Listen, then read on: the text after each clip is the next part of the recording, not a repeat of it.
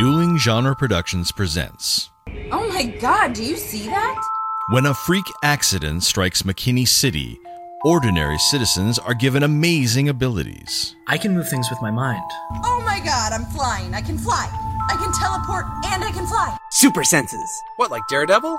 We are just playing fast and loose with this whole science thing today, aren't we? Now, there are villains. Billy, when you have an arch nemesis, do you just kill them immediately? No. You tie the ropes just loose enough so that they can keep escaping. That way, when you finally do win the day, you can sleep well knowing that you rose to the challenge. Your brain works differently than other people's, doesn't it? And heroes. Elliot Markowitz, Gwendolyn Allen, Jeffrey Gibson, Mindy Gibson, Simon Holt. Splendid, you're all here. I'm going to make you all into superheroes. Screw it. Let's go save the day. The powerful. After I drain everyone here, McKinney City will be mine. I'm gonna show this whole city what real passion truly is. And the underdogs. You're all imagining me as a singing, dancing chipmunk right now, aren't you? The people in that store need help, and we can help them in a way no one else can. We have great power, which means there are responsibility. I mean, Jesus, what's the point of having 5 freaking Spider-Man movies if we can't even learn to do that? Geek by Night, an original podcast series about 5 friends running a comic book store with superpowers. You're really going to keep running a comic book shop while trying to be superheroes? It might not always be easy, but I think the world could use a few more underdogs. Available at duelinggenre.com and podcast apps everywhere. Dueling Genre.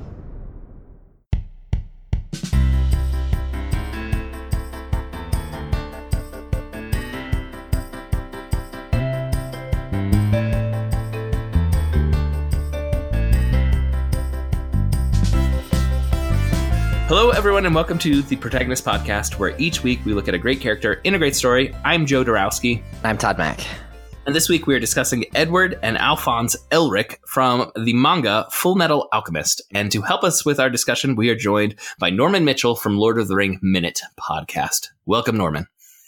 Great to be back, guys. Yes, previous guest on the podcast as well. So not only do we know you through Lord of the Rings Minute, but you've come on to talk about, in the past, both Rurouni Kenshin, did I pronounce that one right, guys? Yeah. And Green Lantern, correct? Yeah. Yeah. Friend of the podcast. Friend of the podcast, yes. Frequent guest, future guest, past guest, all the above. And right now, present guest. And also, because we're talking about a manga, producer Andrew's going to jump in and help with the discussion. Mm-hmm. It has been well established on this podcast that Andrew knows more about manga than Todd or I do. and Norman knows more about it than I do. Yes. And Norman, you asked us to tackle Fullmetal Alchemist. We said we wanted to have you on again. And so thank you, first of all, because I really enjoyed reading it. It's one I'd had recommended several times and I'd never actually gotten around to. So I fully enjoyed that. But could you just share with our listeners why you wanted to talk about Fullmetal Alchemist out of all the manga that you love? Alphonse is just genuinely one of my favorite characters in all of anime and manga. I love Alphonse really any Elric. media, probably. Yeah, I love Alphonse Elric so much. And my wife had just finished, my wife Cassandra, who I host my podcast with, had just finished watching through Fullmetal Alchemist Brotherhood, which is the manga faithful adaptation anime. And it kind of reminded me how much I really love this story. And then you guys asked me if there was something I wanted to talk about. And I was like, yes, Fullmetal Alchemist. And we would just note, listeners, if you go back one episode in your feed, Cassandra is a guest on the Protagonist podcast talking about Doctor Who. All right, so a little bit more information about this. We're going to be talking about Volume 2 of the manga. And this was a series that was written and drawn by Hiromu Arakawa, and I apologize if I just butchered a pronunciation there. Fullmetal Alchemist tells the story of Edward and Alphonse Elric, 2 brothers who dabbled in alchemy to try and bring their mother back to life, and it went a bit wrong, shall we say. We'll get into how wrong, but now they're searching for the Philosopher's Stone to try and fix their bodies, because when it went wrong, well, Alphonse lost his soul. And he lost his body. Lost his body. Yeah, his body. And to get his soul back, didn't Edward have to sacrifice his leg? Edward lost his leg in the original transmutation. in which Alphonse lost his whole body. And then to get Alphonse's soul back and attach it to a suit of armor, he sacrificed his arm. So now Edward is missing an arm and a leg. He has robot arm and leg. And Alphonse is a walking suit of armor that constantly people are freaked out when they realize there's nothing in it. He's walking and talking. Like a 7 foot tall suit of armor. He's like really big. These are little brothers? Yeah. How old were the brothers in the manga? Is it ever firmly established ages? In volume 2, we're probably looking at like 14 and 15. Okay. Yeah. I think that's does that sound about correct. right? They're maybe younger, maybe 13 and 14 in this one. I think by the end of the series, Ed is 16. Yeah, I think we're looking at like 16, maybe 17. And Alphonse would be about 15. Okay. And yeah, so we're in that neighborhood, mid-teens. Yeah. Usually we talk about how we came to it. I came to it because of this podcast, because of this request from Norman, though I will say my brother John, who's been a guest on the podcast before, and Andrew have both suggested it to me many times, and I just haven't gotten around to it. What about you, Todd? Are you familiar with Fullmetal Alchemist before this episode of this podcast? Yes. I think on Andrew's recommendation, I started watching it on Netflix probably a year and a half ago. Maybe a year. That sounds about right. I think more than a year. Yeah, probably a year. I think more than a year ago. And I was really into it, and then it just disappeared from Netflix, and I was like, okay, well, I guess I won't finish that. Back. And now it is back, and I haven't gotten gotten back into it. I'm to the part where they go up to the ice place, and Armstrong's sister is there. I'm like right to that point in the story. Oh, so. she's amazing. I love her. She's very cool. Yeah. So, and I really enjoyed it, and so I was looking forward to this discussion. All right, Norman, how about you? How did you first come to Fullmetal Alchemist? So, I don't know if perhaps this is also how Andrew did, but the first time I ever saw Fullmetal Alchemist was on Adult Swim on Cartoon Network. They started airing the original adaptation from, I think it was done in 2004? In the neighborhood, yeah. And then I started reading the manga, and I was reading the manga as it was coming out from about the midway point until it finished. How many volumes in the manga are there? 27. There are 27 volumes of the manga, and they're about 4 chapters apiece. Mm-hmm. I think there's a couple that are 5. Yeah. I've got to say, one thing that always has intimidated me about manga series is that, when you're at the bookstore, it's like 49 volumes of Naruto. But at the same time, there's like 72. That's not even 72. Okay. That's not even end close. of Naruto. All right. I thought I was exaggerating. I was well under the mark of Naruto. But one thing I found reading Fullmetal Alchemist, you can get through these volumes pretty quick. Yeah, it's like an hour, 2 hours tops per volume. They're fast reads. And yeah, so you're looking at less than 30 hours probably of content if you read the whole series. Or as I like to call it, an audiobook that starts to just 30 hours. That'll hold me for a while. Yeah. So if you think about it, it's in the neighborhood of like a long novel. Mm-hmm. All right, together. Andrew, what about you? When did you first come to Fullmetal Alchemist? When I was a young teenager. I think I borrowed a DVD from our brother John, he had been the one who was watching it on Adult Swim on Cartoon Network. And then he had started buying the DVDs because this is back in the day when there wasn't Hulu or Netflix. Like you weren't going to get to watch no these streaming. things. Yes. And it was probably even before DVR really took off and was common. So like, you're not going to be able to catch up on these things unless you're watching regularly you buy the DVDs at like Media Play. This is when your rich friends had a TiVo. This era. That's what we're talking about. If that rings any bells. Yeah. And so he had been... Blockbuster still existed. Yeah. He had been buying some of the DVDs and I had started borrowing a number of things from him. I mean, that's the same way I watched Rurouni Kenshin for the first time and several other shows. And this was one that to me, it was just the coolest. And it also had just enough edge of darkness that I was like, I don't know if I'm old enough to watch this, but like, I think I can handle it. I'm mature now. Yeah. Like I can watch a story about a boy whose soul was ripped from his body and put into a suit of armor. No, it gets pretty dark. This is definitely not as dark as it goes. Yeah. And so, I started watching the DVDs, but I was probably like 13 or 14. Mm-hmm. When I started getting into it, and I watched that whole series and read some of the manga. And at some point, that first series diverges from the manga. And then like 10 years after it ended, they're like, guys, this story's really good. Can we do like the real one? And so they remade it, and they made Fullmetal Alchemist Brotherhood. And that's I know exactly more where it faithful branches. to the manga. Yeah, and it's pretty much directly faithful for the most part. And they got a lot of the same voice actors to come back, even though it was 10 years later. Like, we're doing the show again. I'm coming back. when are you recording my parts? Because, people felt really attached to this one. This one is the kind of story that became really important for a lot of people. And especially for people that were getting into manga and anime at that time period. Mm-hmm. It was a really, really high quality one that had, in English, a really, really high quality adaptation. Like much better quality than a lot of things. Because I've seen online like memes going around of like bad anime dubs for English. Mm-hmm. This did not have that. This was, at the time, it might have been the highest quality English dub that had been done. Okay. And it's one that people say there's an argument for that. You can watch the dub on this one, and there's a lot of people that don't want to watch the dubs on anything. But this one, go ahead. I watched the dub. It's like this and Cowboy Bebop have like the two best English dubs, I think. I was just going to give a quick reminder for our listeners. We've covered this before, but manga is the printed comic book, style, and anime is the animated version of a lot of cartoon TV show of these. And so, a lot of anime are adaptations from manga. Mm-hmm.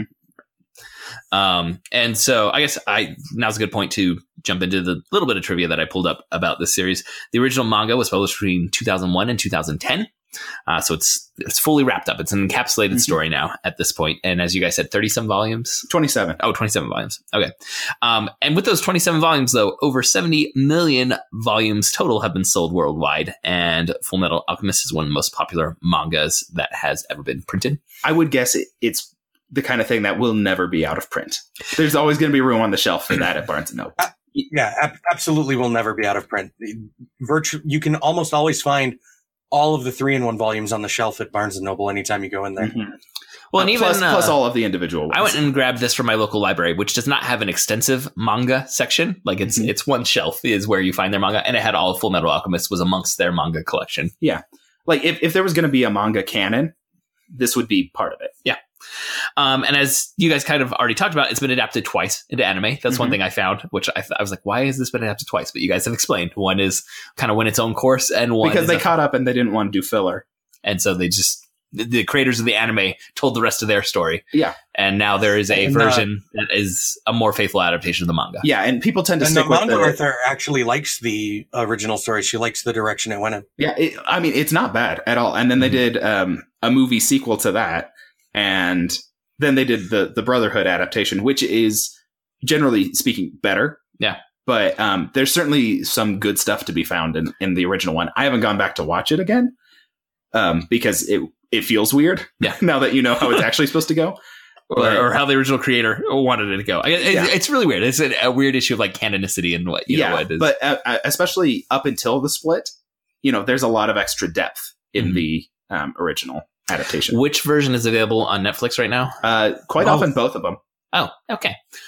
And I think they're also both available on Hulu. I think you guys have just ticked off every bit of trivia that I had. Just so you know.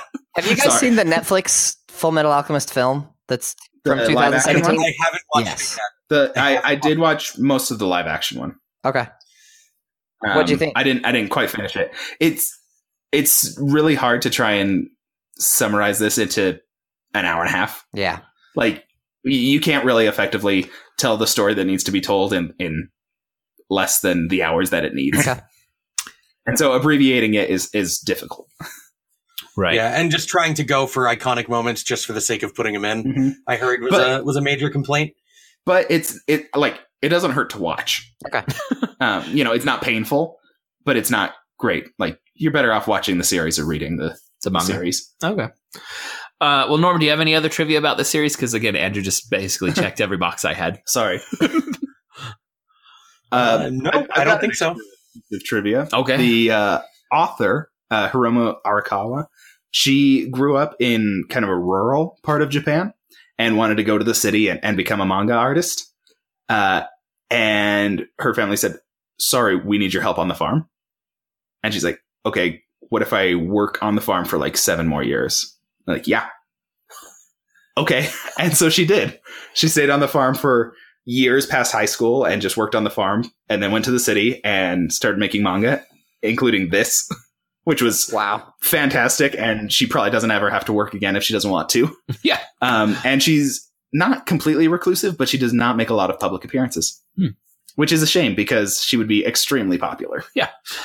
Her Wikipedia page says that she draws herself as a bespeckled cow. Yeah. That's in ancillary materials in most of the volumes. She does like a little introduction and some stuff in the back matter, where she's just as a cow. Andrew is showing me the picture right now, and yes, I think that's from her like farm upbringing. Yeah, that's kind of her like I'm rural. I like that. All right. Well, before we jump into Todd's full summary, listeners, we want to thank you for joining us and listening to this episode. And we would especially want to thank those of you who support us on Patreon. If you would like to support us financially, we invite you to go to patreon.com/protagonist and support our show with at least $1 a month, 25 cents an episode. We hope that it's worth that to you a little bit. All supporters on Patreon at any level receive access to our special quick casts, which are shorter episodes in which we break down newly released films and trailers that we've seen, and we update our fantasy box office, which thanks to Black Panther is going my way this year so far. All patrons who support us with $5 a month or more get to choose a topic for us to discuss, and we always appreciate the variety that gets brought into our podcast and into our reading and viewing through those patron requests. So thank you again, listeners, and thank you again, patrons. And now, Todd, you have a full summary of Fullmetal Alchemist Volume 2. Dude, this is going to be one of the shortest summaries I think I've ever written. I'm going to tell you, like 1 or 2 good fight scenes, and you're pretty much through a volume of Fullmetal Alchemist. Okay, so this starts with Chapter 5, and it's called The Alchemist's Suffering. Real quick, Todd. Yes. We're just going to pull back the curtain for our listeners. For the first time in our 177 episodes, both Todd and I wrote a summary for this. And I had actually I went and read Volume 1 because it was so short. I was like, I could probably do both of these. Do you want? And I wrote a 1-paragraph synopsis of what we learned in Volume 1. Do you want me to read that and then you take over for Volume 2? So in Volume 1, we learned that Edward and Alphonse Elric are alchemists. And there's an accident when they are attempting to resurrect their mother. And their father's never mentioned, which I assume either he's going to be a really big deal at some point in the future, or he will never be mentioned again. It's one of those two. Like, there's no middle ground when the father's not mentioned in these kinds of scenarios. It's the former. Okay. And in that accident, when they're trying to resurrect their mother, who has recently died, Edward lost his arm while Alphonse was sucked into a portal. And in order to regain Alphonse's soul, he sacrificed his leg. Did I get that order right? Limbs? Opposite on the limbs. Okay. and then gave up his arm. Okay. And Alphonse's soul was bonded with a suit of armor, while Edward has a robotic arm and leg. Edward is an official military alchemist of the government. And in the first volume, they revealed that a religious leader in an outlying town was using alchemy to perform miracles and mislead the people. And they stop him from doing that. And then they help a small mining town who are all being exploited by a government official. They do both some cool fighting and magic, and also they use their brains to outwit this corrupt government official and turn the entire mining town over to the people now instead of this corrupt official. Okay. So they're kind of like wandering heroes, kind of, it seems. The tone that you get in the first volume, at least. There's definitely some Western influence to these first stories. Yeah, Western or samurai, right? I mean, almost the same. Yes. They're state-sponsored wandering heroes. And then just in small detail, but his arm and his leg, they're not really robotic. They're just, they're like mechanical. No, they're cast out of metal. They're automail. They're made out of that's what the term is. Automail, which is like magical metal. It's like more than it's sort of robotic. It's sort of a steampunk prosthetic. Yes. Okay, like think gears. Yes, a lot of gears involved. I guess we do learn more about the arms and legs in future volumes. Yeah, in this volume, it was just kind of like like a robotic cybernetic. You get to know his cyborg kind of thing. Yeah, and you could say that he, gave his arm. He gave his right arm to save his brother. I mean, right. You could say that. He would give an arm and a leg for his brother. Yes. Yes, you could go beyond the right arm, Todd. Yes. Okay. So as this book begins, Alphonse and Edward are asking their ally, Roy Mustang, if he knows how they can find out more about biological alchemy or like medical alchemy. And he points them in the direction of a man named Sho Tucker, who succeeded in making a chimera, which is an artificial person that was able to talk. The only thing it ever said, though, was, "I want to die." But that won't dissuade the Elric brothers from speaking with Tucker. So at Tucker's house, they meet Sho Tucker and his daughter Nina and their dog Alexander. And Tucker's wife had left about a year before. And Edward immediately gets to studying in Tucker's significant library, but Alphonse just starts playing with Nina and Alexander, the dog. So that night, Tucker tells Nina that he has to work hard because soon he will be up for assessment, and the government will decide if he will retain his license. The next day, Tucker shows Edward his newest chimera, which is a dog that can talk. But Edward is horrified to realize that the chimera is actually made from Nina and Alexander. And angry, he beats Tucker to a pulp, but he is haunted by Tucker's statement that the two of them aren't so different. And then he also realizes at this time that Tucker's wife left because, she didn't leave. He killed her and took her soul to try to make the first chimera that didn't work. So he's going to significant extremes to try to use his magic. After the Elrics leave, a guy called Scar, because he has a giant X-shaped scar on his face, shows up, and he kills Tucker for having strayed from the path of God, and then he kills the chimera to put it out of its misery. Chapter 6 is called The Right Hand of Destruction. Edward has a dream about his mother. He laments her loss, and then he expresses both physical and emotional pain about her loss. So this automail arm and leg that he has, it causes him, he's in constant physical pain because of it. And I think that's interesting. It's like Wolverine, sort of. So Mustang soldiers. So Mustang is their friend, and he's a colonel. And his soldiers check out the carnage at Tucker's house, and it's pretty bad. And they know only Scar could have done this. Meanwhile, Lust and Gluttony and Envy, who are these three villainous characters, and they're sowing destruction in another city, and they're aware of Scar and Edward and Colonel Mustang. And they decided to go and take a look, but they make a point of saying that they won't kill Edward since they are going to need him as a human sacrifice. On the main street of East City, Edward and Alphonse discuss alchemy. And Alphonse describes the process as the reconstruction of matter in new forms based on knowledge of natural laws. And those natural laws, they create this kind of flow in the world, and death is part of that flow.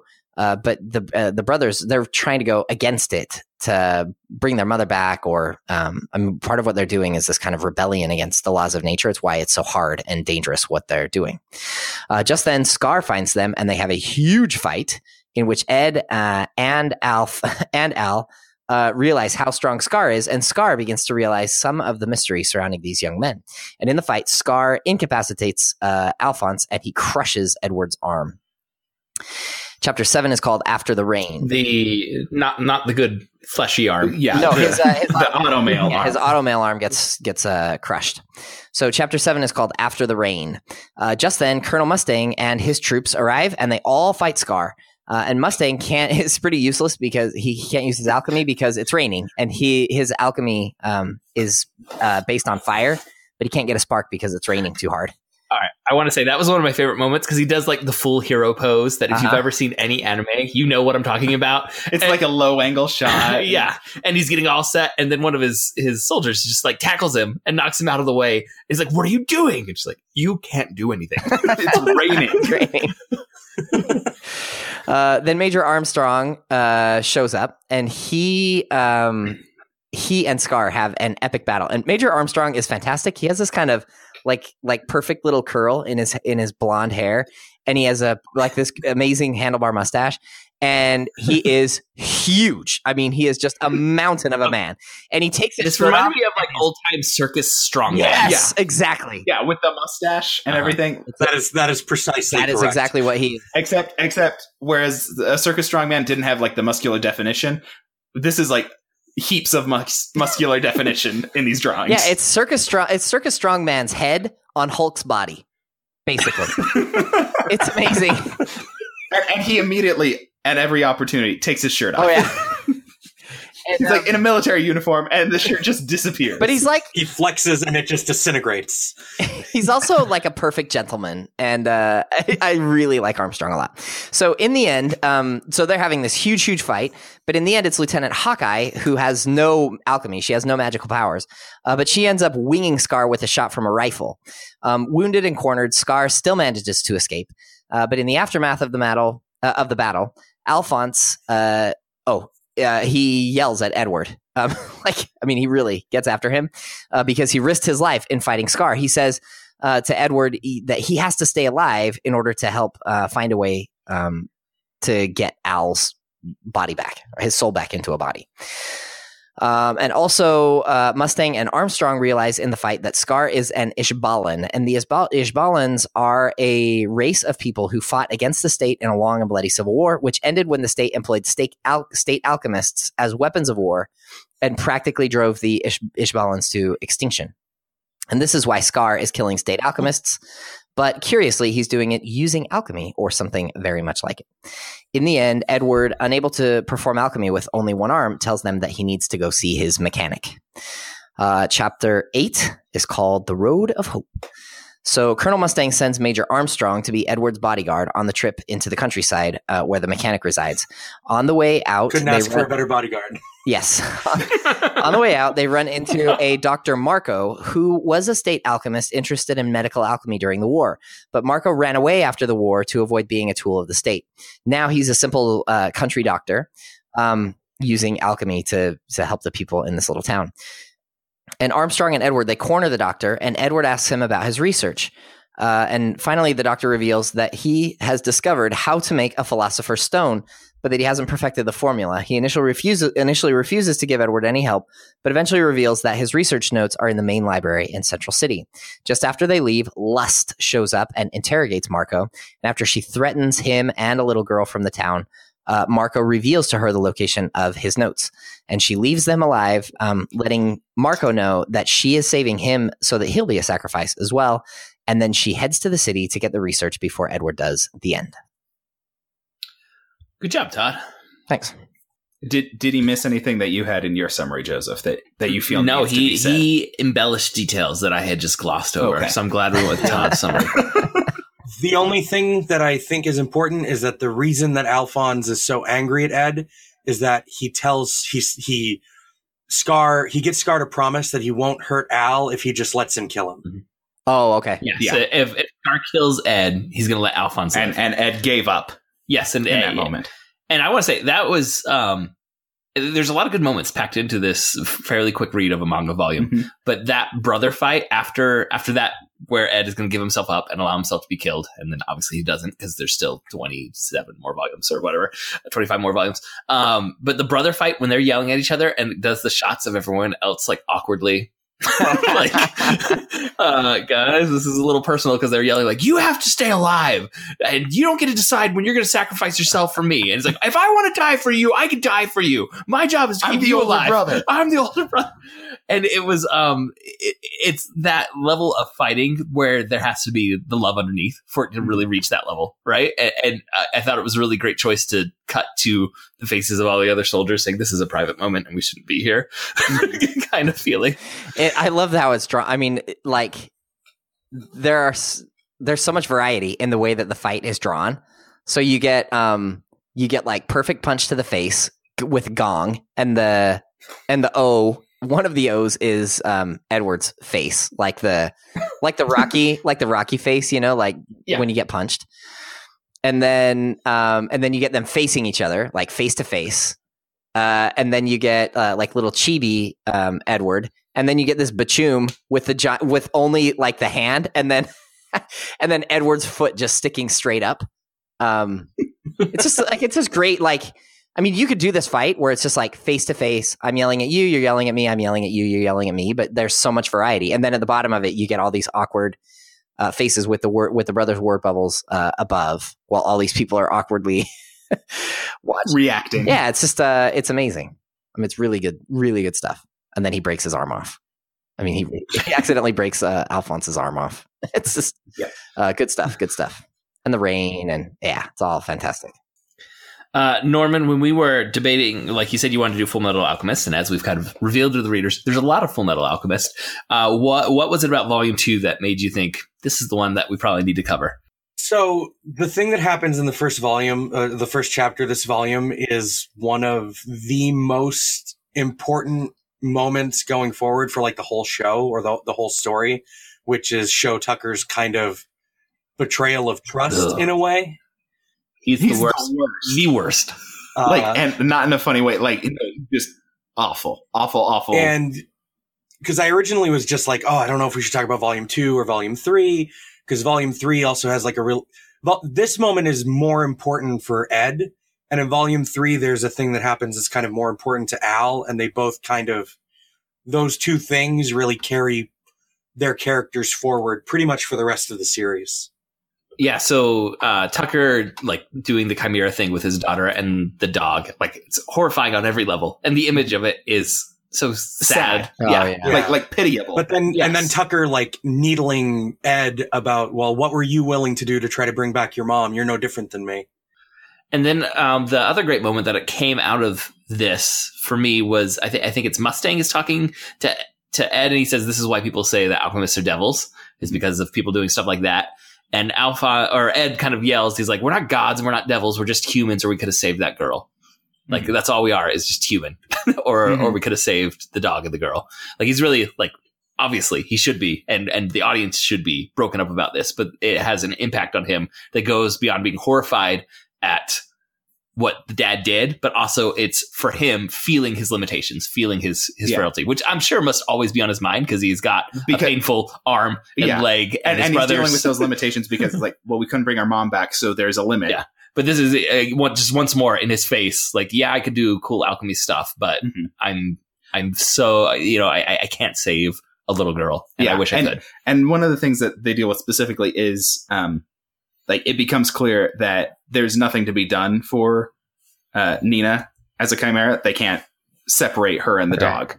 Like, this is an irreparable situation. And then they deal with, Scar putting the chimera out of its misery. But, Ed's limited because they can't separate what's been done.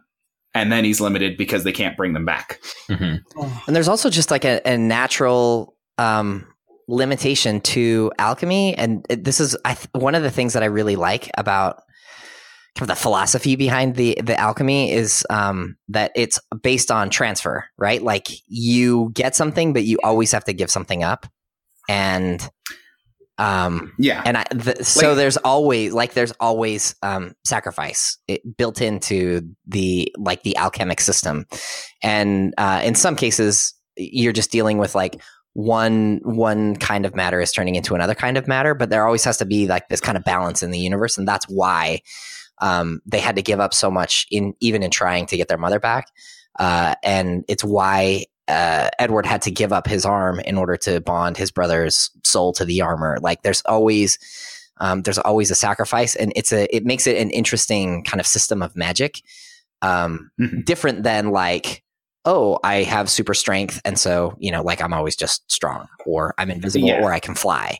But go ahead. They call it equivalent exchange. Yes, equivalent exchange. And so they're dealing with conservation of mass and conservation of energy. And they kind of hand wave the energy later on, and they say it's like, they're just using like tectonic plates rubbing against each other as the energy to, shift the atoms around. But as far as conservation of mass is like, yeah, if you have, 10 kilograms of water, then you're limited with how far that can stretch. If you're turning it into... So this is just purely Newtonian physics on display. The thing I squint at the most in that regard is Roy Mustang, is Mustang's firepower. As we go further and further, I kind of squint at that a little. Yeah, so his story is that he has gloves that he can snap and make a spark, but the alchemy he's doing is changing the chemical or rearranging the chemical content of the air. To like guide fire on certain courses. So if he can, make basically a pure string of oxygen, then the flame's going to carry across that string of oxygen, and then it'll create a pocket of hydrogen somewhere that's going to explode.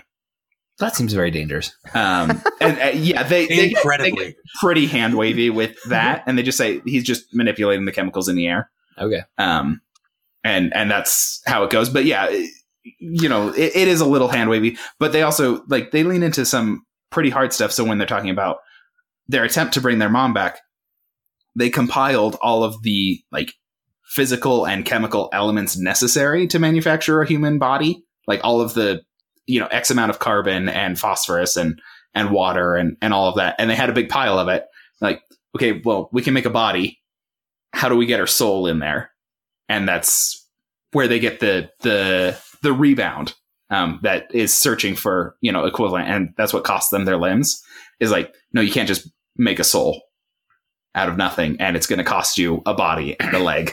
So now we know a soul is made up of the same material as one human body and one leg. No, like then you start dealing with the non one-to-one. It's a body plot, right?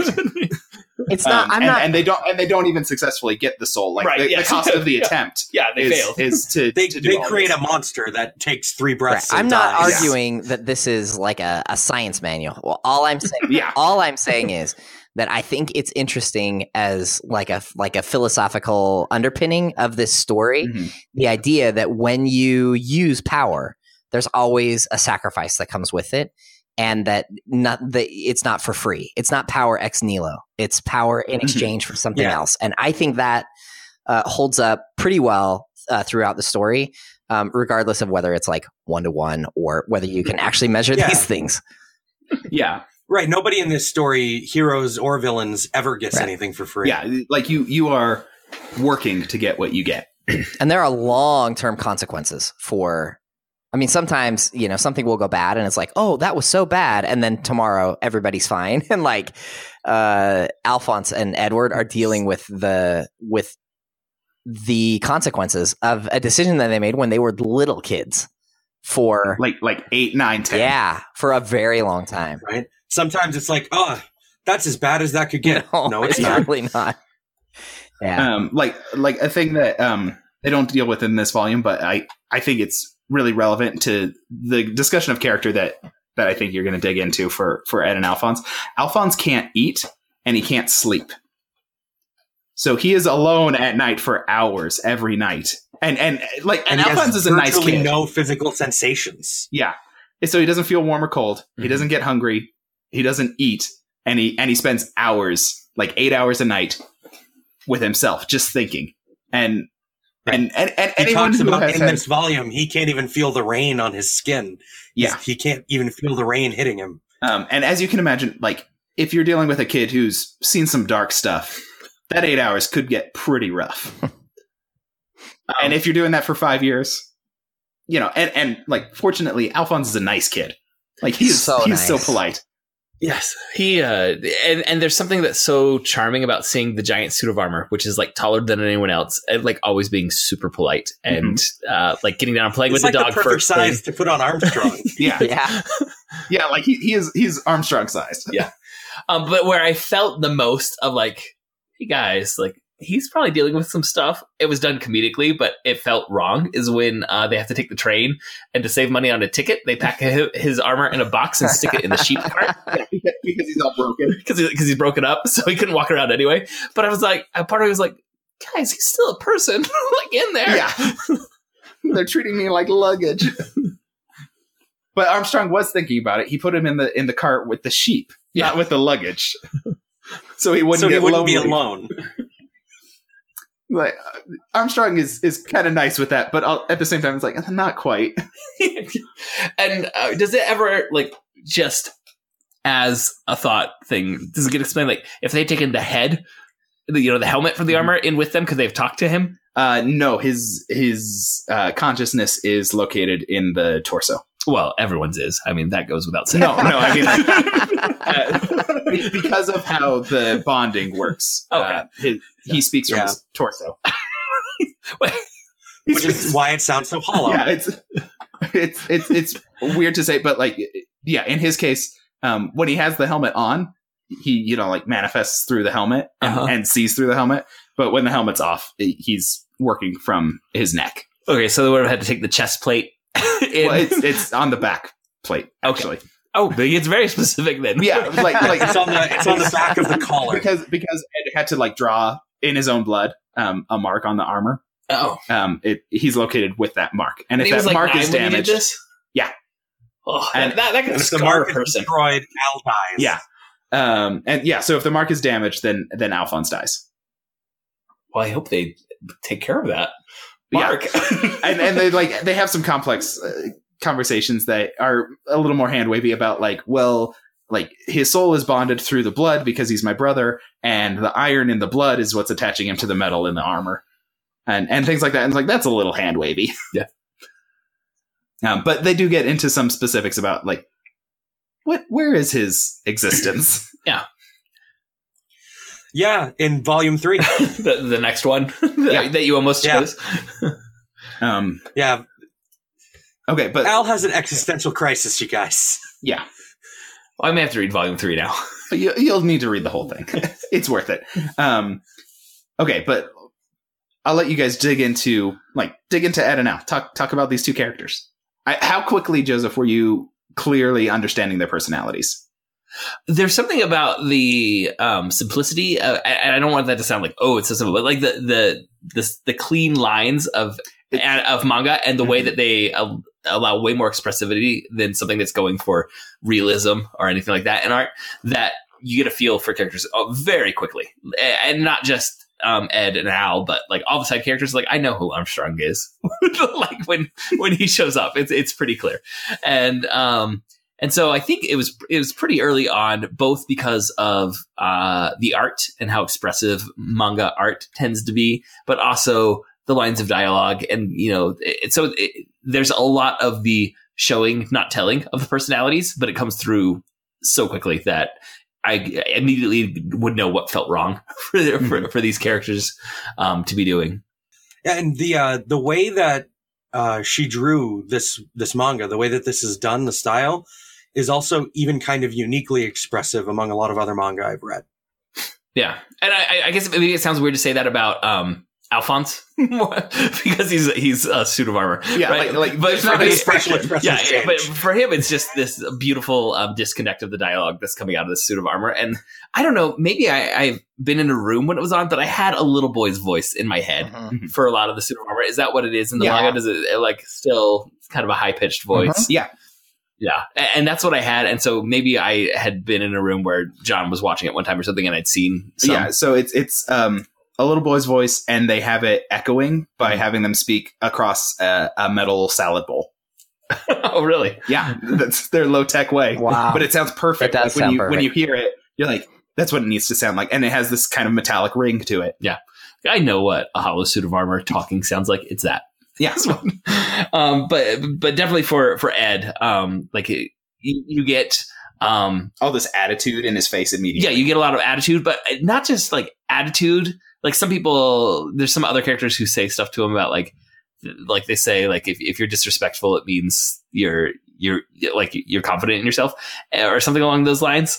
When he mouths off at his superiors in times, and it's not like he's I don't get angry at the world. I think I get weighed down. You feel the weight of the decisions that he's made, and the quest. He always says that the quest is to fix their bodies, but he's really fixing his brother's body. That's what it feels like his quest is he's carrying guilt for what's happened to his brother, guilt for failure to bring back their mom. But it seems like in these 2 volumes, they give up on getting their mom back. That's not what their quest is. Yeah. It's really for him, I think, to get his brother's body back. And he says our body's back because he knows that's what Alphonse wants to hear. Mm-hmm. The brother relationship is so great in this, where there's so much love and selflessness in the way they interact and the choices that they're making that you feel that caring. Yeah. I find Ed kind of annoying at the beginning of this story, but he grows. His character arc is really, really inspiring in a lot of ways when you finish the story. Now, Norman, you were saying that Alphonse has an existential crisis because where these brothers are in volume 1 and 2, which is again all I've read and I've never seen an episode of it. I'm assuming the character arc is that Edward is going to lighten up a bit and Alphonse is going to darken up a bit. That seems like from their starting points where they both become a little bit more like each other. not to the point where not to the point where they're not themselves anymore, but that seems to be the trajectory that they need to be on. Like Alphonse gets a little harder, and he learns to be serious when he needs to be serious, which is something he doesn't really have at the start of this story. Yeah. And I think a lot of that comes through a portion of the story where they're or portions of the story where they're separated, and they tend to, when they're separated, they say, okay, what would the other one be doing? Because they're a perfect team when they're together. But when they're separated, it's like, also, okay, Alphonse needs to think, is like, what would Ed be doing? And Ed starts to think, what would Alphonse be doing? Because I need his perspective on this, or else I'm not going to get it to work out. Because Alphonse isn't necessarily serious, and he's not really as smart as Ed in a lot of ways, but Al can always remain calm when he's with Ed, and Ed always sees that, and it helps Ed stay centered. I was going to say, these two should not be separated. Like, from what I've seen in these two volumes. The balance is off. They need to be separated to grow, and that's like the whole back third of the story. Yeah, but so when you see them separated, they're thinking, what would the other one do? Saying like, okay, I need to balance out and try to be more like my brother. And even if they don't do that successfully, that's the attitude that helps them grow. Yeah, because the thing that I think really defines both of them, and one of the things I've always appreciated about this story, is it always circles back and focuses on the fact that these two kids are brilliantly intelligent. They just kind of let their own stuff get in the way sometimes. I think it's interesting that what they've done with Alphonse is given him, in a lot of ways, the harder emotional burden to carry without the guilt burden. Like, Ed has the guilt burden, and Alphonse has like the existential burden that he's dealing with. And yet they've managed to, like, the character they created for Alphonse does not become, an emo, depressive, woe is me kind of character. He goes there twice. He digs into it a couple times. But you could really anticipate like a 14-year-old kid in that situation, like, everything's dark, everything's horrible, my life is the worst, don't even talk to me. Darkness, no parents. Don't call me Al, call me Angst. And Alphonse doesn't go there. He remains polite, and he's the calm one. And you get kind of intimidated when he talks about not being calm. Like, there's a moment with Shao Tucker where he tells him to shut up, because if he keeps talking, Alphonse is going to get mad, and that's not going to go well. And they talk later on. Alphonse is the better fighter, even though he's the calm, collected one. And this is one of the things in Volume 3 that like draws me to it, is there's a moment in Volume 3 about how Ed views Al that makes me really happy and makes me teary every time I think about it. Because Ed's having a real hard fight with some guy, and they're separated. And the guy that Ed is fighting mentions that there's someone almost as good as him that's going to track down his brother. And Ed's like, well, then I don't have anything to worry about, because he always kicks my ass. Like they talk about it, and it's like, Alphonse fights better. It's just fundamental, even though Ed has all the energy about fighting. One of the things, because Al doesn't get tired, he doesn't feel fatigue. But I get the impression that Alphonse fought better before. Yeah, me too. One of the things that I like about this story, and I think I maybe mentioned this. I'm sure I mentioned it when we talked about Magic Knight Rayearth, and I may have mentioned it when we talked about Rurouni Kenshin, is that sometimes for me, anime and manga can be, like, emotionally, it can just be kind of jarring. I never get that sense with this story. Like, I love the pacing, and I love the emotional pacing, and the way that that she takes us from like dark to light.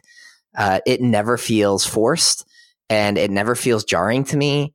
And the characters feel real, and there are moments of like legitimate humor that are just funny. And there are like clearly Japanese, the Japanese sort of like little chibi Ed when he gets mad because people call him little, and then he goes bananas. And but like it never takes me out of the story in this. And I don't know if it's because when I came to this, I was a little bit more used to this type of storytelling, or if because something about the way that it's drawn or the way that it's written, but it feels just so good. Like it's so easy to watch this or to read it. So I don't know. I think it's really great in that aspect. Most of the time, it's definitely easy to watch. I will. I'll tell you what, though, the two-parter from the original adaptation of this that's about Sho Tucker turning Nina into that chimera is really, really good and hard to watch and dark. Yeah. Oh yeah. When I turned the page and they had the dog, I was like, immediately I knew. I mean, I think the reveal is like one page later. Yeah. But it's only like a page later that the brothers are saying but because you instantly know, it makes it when like a page later that moment where when the dog says Edward and Ed realizes it, like because you've already figured it out, watching Ed realize it and watching his reaction like really punches you because you know how mad he's going to be based on how he's already been in the last four chapters. And I've got to say, like the artwork on this, creating the tone, you suddenly know that it's like stormy outside. I mean, they establish the weather outside with some clouds and everything, but you know, like, no, this is like about to get dark. This is like lightning crashing behind a rainy mansion in the beginning of Clue. Where it's like, we are setting up the tone. Yes. And then when there's the image of Sho Tucker and Nina as a chimera, you're like, no, this is bad. This is gross. Yeah. This is dark. This is a violation. Yeah. And like, it's amazing that with, you know, black and white images, this artist is just conveying all of this emotion, and you're like, no, I'm not supposed to feel good about this. This isn't a success moment, even though Sho Tucker's saying, I did it, you know, this is success for me. You're like, no, he did bad. He did something bad, and you just know it. Yeah, and I don't mean to say that that like there aren't hard moments in this, because there are. What I'm saying is it never jars me so much that I'm like, oh, I don't even know what I'm reading right now. Everything feels consistent. You feel like you're in this world the whole time, yes, whether it's dark. Absolutely. Because I think when we talked about, maybe it was Magic Knights Rare, like there are sometimes in manga and visual, animated forms in anime where like the characters are like in one mood and the next one like their arms are up under their chin and they've got a giant smile and they're squealing out some delight. And it's like, you weren't feeling delight 2 seconds ago. Why? Like the pacing of these mood changes in Fullmetal Alchemist is maybe a little more even. But I just want to give a shout out to, again, the artist and writer, the creator, Hiromu Arakawa. The panel where it is Tucker revealing the chimera, that is just grade A layout. From the page, on the image itself. Yes, where the dog chimera is like hunched over and holding itself very low, and Tucker is holding himself very proudly and happily, and he's got a smile, and they're in this shadow of light, and in the background of that, you've got a cage, and then a shelf that has literally like Frankenstein-esque bottles with organs, jars with floating animal parts floating in it, and just there's so much that's packed into a page that is actually fairly simple. Like there's a lot of white space and a lot of black space of shadow, but I think just the layout is done expertly to convey so much meaning in one single image. Yeah. That last frame on that page, the half black, half white frame, where you can just see the chimera Nina Alexander's eyes and the outlines of its hair is so eerie. Yes. Andrew's holding it up and pointing out that very panel. And it's just, this is an artist who is using all the tools of their craft to make you feel something with very simple imagery. Mm-hmm.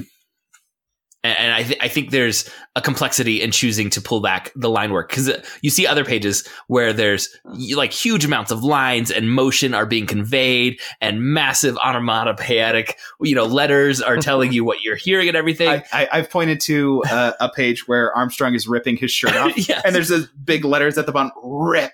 And he's just bursting out of the frame, and there's action lines and everything. And that tool set is perfectly appropriate for that moment. And she pulled back all those tools and stripped it away for the moment of us seeing the Chimera dog for the first time. And it makes a very different feeling. So she has all these tools, and I think she's just very skilled at choosing when to, when am I going for a big action, lots of line work, and when am I going to almost have it be monochromatic, one black space, one white space with a few lines crossing over each of those. I'm looking also at his dream at the beginning of, is it chapter 6? And she does this juxtaposition of images of Ed when he's waking up. And you see his eyes, and his eyes are done in there's probably 10 lines on the page. Like there's just no lines in these little panels. And then contrasted with these more detailed images of like his knee creaking and he's in bed. And then when he's hunched over, it's just good. I feel like it would be, I've never obviously drawn a comic before, but I can't imagine how difficult a task it must be to keep things interesting when you're just drawing the same people over and over and over again. And that there has to be a tendency to want to repeat. And I just feel like she never repeats the same panel. She finds so many different ways to show expression and to convey emotion and to portray these characters. It keeps your interest just throughout. I do want to talk a little bit about some of the other characters. First of all, Scar. Do you think a parent ever names their child Scar before they have a massive... That's what they call him. I know. But his given name. Not his given name. There's a history of characters where it's like in Lion King. Like, at what point did Scar become Scar? Well, they actually have canon about his name before that. Really? Yeah. What, do you know it off the top of your head? Yeah. Come on, Disney Animation Minute. What? I think it's Taka. Something like that. I'm not sure off the top of my head. Look forward to it in a future season of Disney Animation Minute Essentials. Okay. Several dozen seasons down the line. But I joke with that. It one. is Taka. But it is. Oh, it is Taka. Okay. You've pulled it out for us. Thank you, Norman. Yeah, but that's canon, Joseph. No, they took care of that. But there is something like very visually striking about this guy with the sunglasses and the X-shaped scar on his head. And there's a lot of the other side characters, like just pretty instantly you get a feel for who these characters are. What's his name? Roy Mustang. Strong naming going on in this. Yeah. She uses a lot of military vehicles in particular for the military characters. And so it's supposed to be like the Mustang jet. Okay. And Armstrong is supposed to be an Armstrong tank. And so she's referencing like military stuff for most of the military characters. And Hawkeye is a sharpshooter. Mm-hmm. Yeah. It's like these names work. Yeah. Armstrong being the giant strong guy. And not just the names, but then the visuals that she matches with them. It's just a lot of times you turn the page, you see the character, and then you're given a name. You're like, yes, I approve. I really like Hawkeye. She's excellent, an excellent character. I know I mentioned it during your summary, but her tackling Mustang and saying "you idiot," yeah, don't you know? You've read all of it. You've read all of this, Todd. I've seen like half or something. I think more than half of the anime. More than half of the anime, yeah. Yeah, if you love Hawkeye halfway through, you will just grow to love her more and more. Yeah, Hawkeye, like a lot of these characters who you think are maybe side characters, they're really just like the ensemble. And Ed and Al are the focus. But think of Ed and Al as a focus with like a 20-person ensemble behind them. Okay. And 3. This story really has 3 protagonists. Whenever you look it up and look at breakdowns about it, quite often Roy Mustang is lumped in as a protagonist, like one of the main protagonists of the story. They're called the tritagonists in a lot of stuff I've read about it. Okay. Now, we get a little bit of his backstory. He was one of the alchemists that was used as a weapon of mass destruction, right? Yeah.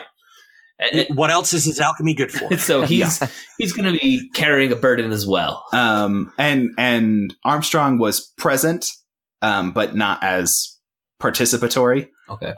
In those same events, and you meet several of them. He's too nice of a man. He couldn't get himself to. He didn't actually kill hundreds of people, but he would use his alchemy to build walls that they were then killed against.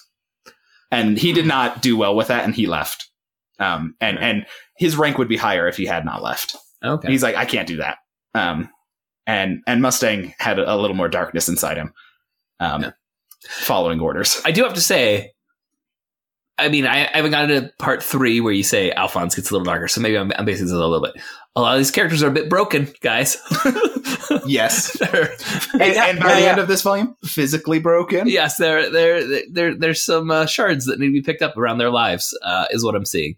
And I was going to say, as like a point, I read the first one, and when like their first mission that you see is, you know, the hypocritical religious leader that's really a fraud. In some ways, I was like, we've seen this story so many times. Like, at this point, if it's anything that's going to have any action and there's a religious character, I assume they're a hypocrite. And there's going to be some crazy reason that they're really the bad guy. But then it almost immediately gets followed up with a scientist who does like the worst thing that's happened so far in the series. So everyone, balanced criticism. Everything is flawed. Everything is going to be carrying a burden of is tainted, I guess, in a way. But there's also it's a nice juxtaposition of like unrestrained faith in anything. Mm-hmm.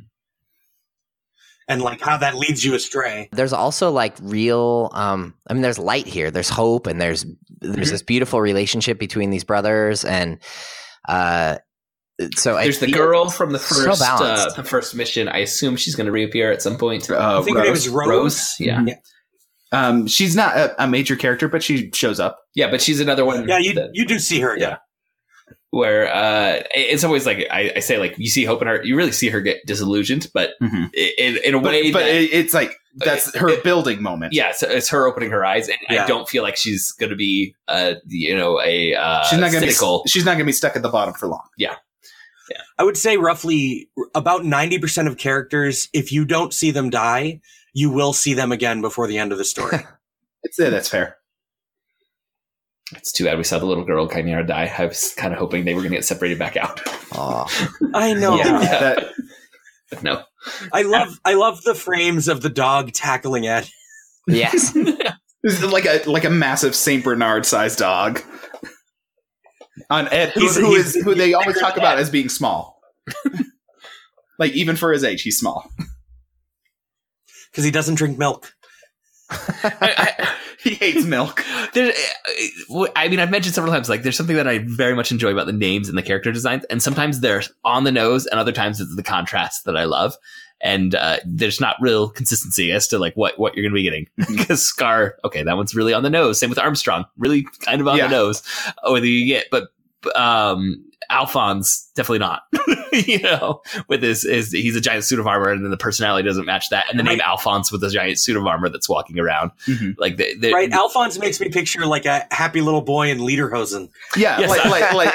like a little prince boy. Or I was gonna say the Scarlet Pimpernel fop kind of. Yeah, which when you see Alphonse in his human form, it's like, okay, that kind of lines up. Like he's not quite so foppish, but it's like that kind of lines up. He's got his hair parted in a certain way. And you're like, all right, that's an Alphonse. Yeah. But in the suit of armor, you're like, okay, what's going on here? Yeah. And I mean, if you caught that I'm sure you've caught that the design of everything is like 1930s Germany. Yeah. Like maybe 1920s even. It's very, it's I don't like know if early Industrial Revolution, but an Industrial Revolution that's geared around the military is kind of what. Yes, yeah. Military industrial complex is very applicable here. Yeah, I mean they call their leader Führer. I don't know if that's been said. They call him Führer and President and King. I don't think I caught Führer. King is his first name. His first name is King. But he is called the Führer and the President. Guys, you called me out. He may have been the Führer and the President separately. Okay, you called me out about saying the character's named Scar that end up scarred, but he literally was named King. Well, he's Führer, President, King Bradley. But his real first name is King. Yes. Okay, so I think my Scar question wasn't as ridiculous as we're venturing.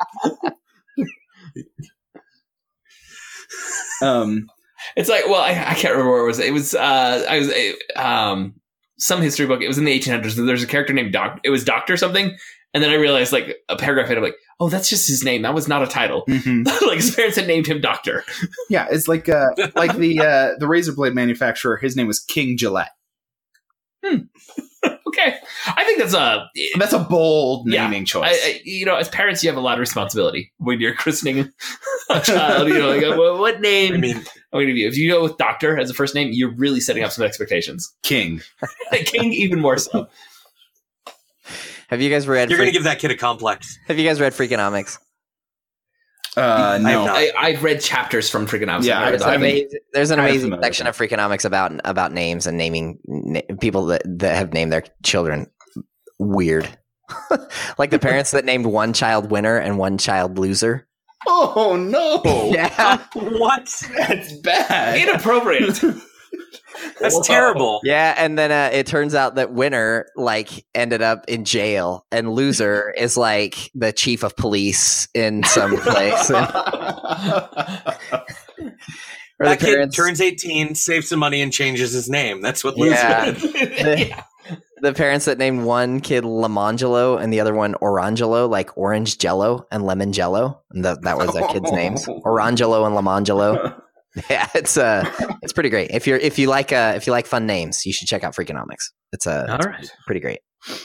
We should move towards wrapping up discussion on this one. Yes. So, any final thoughts about Fullmetal Alchemist? I'm glad we came and talked about this. I've had this on my list for a long time of things that I think it would be fun to talk about. I'm glad we got to it. Yeah. If final thoughts on this is if you were thinking about reading this story and you are interested in kind of what we've been talking about, read this and you probably won't be able to put it down. Yes. And if you read the first 2 volumes and if you really, really like any of the military characters, you will not be disappointed with the rest of the story because they are constantly around. Armstrong doesn't disappear into the background. No, Armstrong is wonderful, and especially pay attention to Scar. Scar has quite the character arc. Mm-hmm. Okay, I would say that it's fantastic and should be consumed in its entirety. Any one chunk doesn't really do it justice. But if we were trying to do the whole thing, this podcast would be hours and hours and hours long.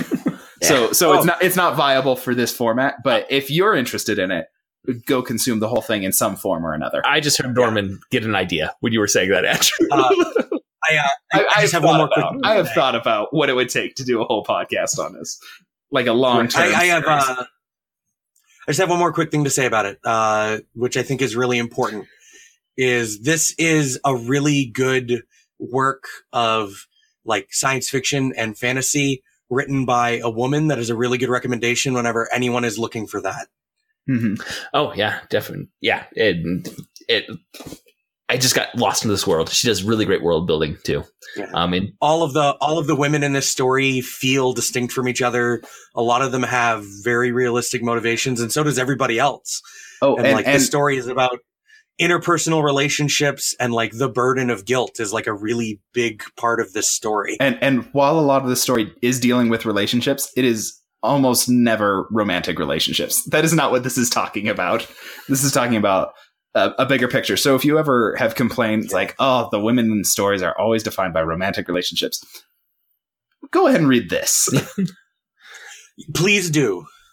I mean, in these first 2 volumes, we didn't get a lot of the women. There was Rose in the first chapter and Hawkeye in the second volume. Some, but as of yet, I haven't had huge character development from them, or gotten a great sense of who they are. Even though she did have one of my favorite moments. But you haven't really gotten that much development out of anyone but Ed and Al. Yeah, exactly. So they've had about as much as Mustang or Tucker or anything. No, I'm not saying that as a criticism. I'm just saying, if you're 2 chapters in and you're looking for that, it might not be there as fully as when you've consumed 27 chapters or 27 volumes of the manga. Yeah. So that everyone's character arc not only feels like it makes sense, it really feels complete when you put down the last volume of this story. Mm-hmm. Since we have you on, Norman, I just wanted to say if listeners are thinking about, or ask if listeners are thinking about getting into Fullmetal Alchemist, we've said there's the manga and there's 2 different anime series and there's apparently a live action film as well. If this intrigued them, which do you recommend as the primary source they should turn to? And then what would be your secondary recommendation? Definitely watch Brotherhood if you're more into watching things. But for me, it's definitely Brotherhood, I think, is the best version of this story overall, even though I love the manga so much, because I think it's paced almost perfectly to like the pace of how long it would take you to read the manga. But some of the visuals in motion and some of the expressions, like watching them change, actually adds to this story in a way that really, really hits home on a lot of these moments. So I would say Brotherhood, and then like the manga is like the secondary thing.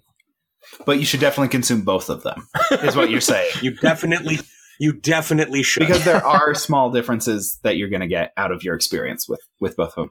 I might lean in the only criticism of Brotherhood is that because they did essentially the first third of the story before in the original series, the first 8 or 9, 10 episodes are paced pretty fast in Brotherhood. Because most of the viewers, especially initially, were familiar with it. I would maybe lean towards reading the manga.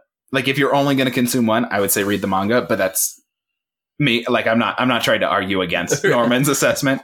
I think his assessment is a good assessment.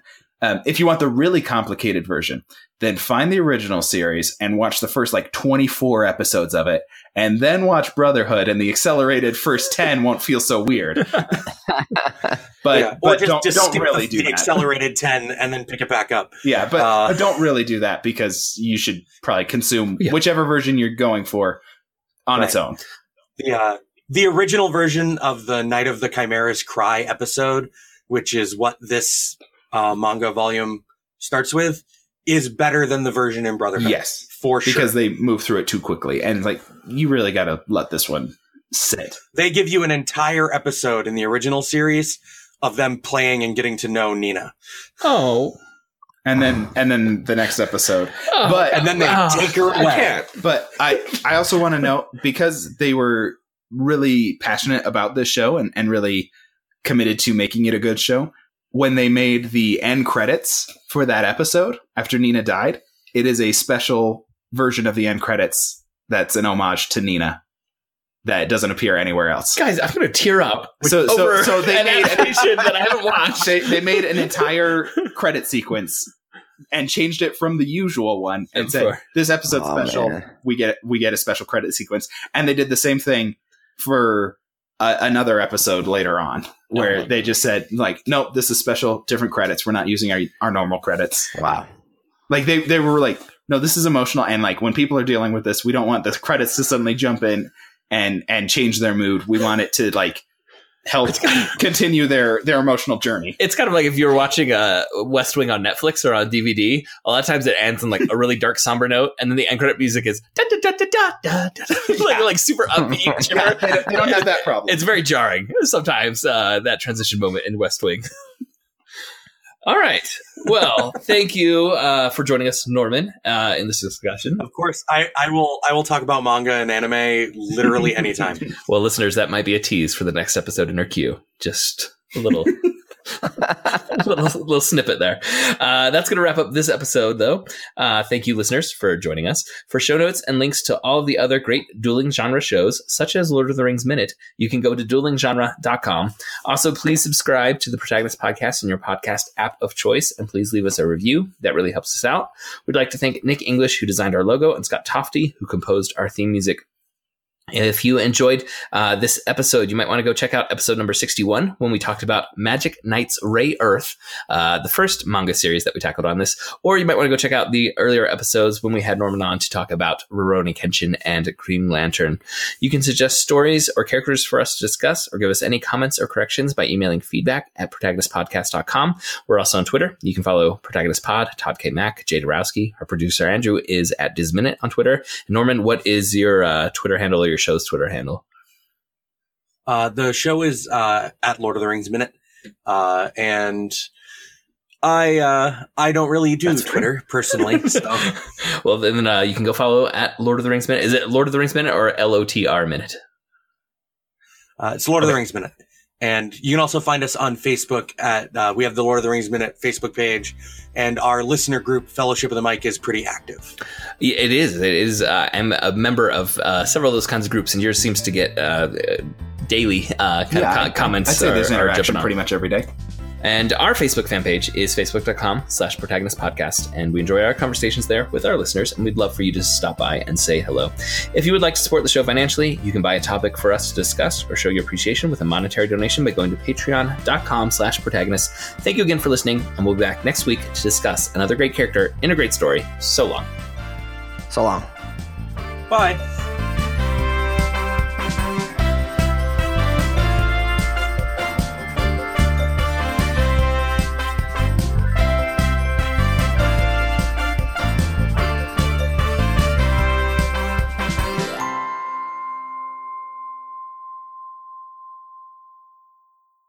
All right, Todd, I'm going to do the summary so you have the intro.